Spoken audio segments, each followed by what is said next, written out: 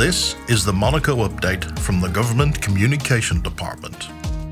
In this week's Monaco Update, the Prince's government is delighted that the National Council voted in favour of the law on the 7th of December, which enables victims of sexual offences, crimes against children, domestic violence and other offences to obtain compensation from the state if the perpetrator is insolvent. The elected representatives who attended the voted unanimously in favour of this bill proposed by the government, which aims to strengthen the protection of victims and those most vulnerable in the Principality.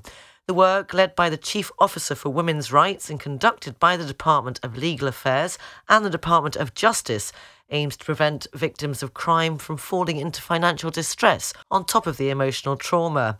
Thanks to the collaborative work carried out with the National Council and the commitment of its elected representatives, a bill has been drafted in the interests of victims. In his speech, the Minister of State, Pierre Dartout, welcomed this major step forward, saying that it is unacceptable that victims often waive their right to compensation after the trial rather than face their attacker again, adding that the respect and protection of victims should always be the foundation of criminal justice policy.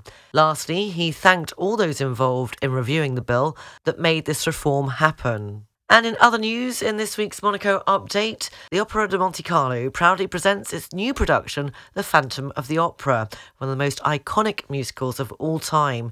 It begins on Saturday the 16th of December and runs until the 31st of December in the Salle Garnier. Experience the magical atmosphere of the magnificent Salle Garnier and discover Ramin Karimloo in the role of the Phantom. That's it for this week's Monaco Update. I'll be back at the same time next week for a new edition of the Monaco Update.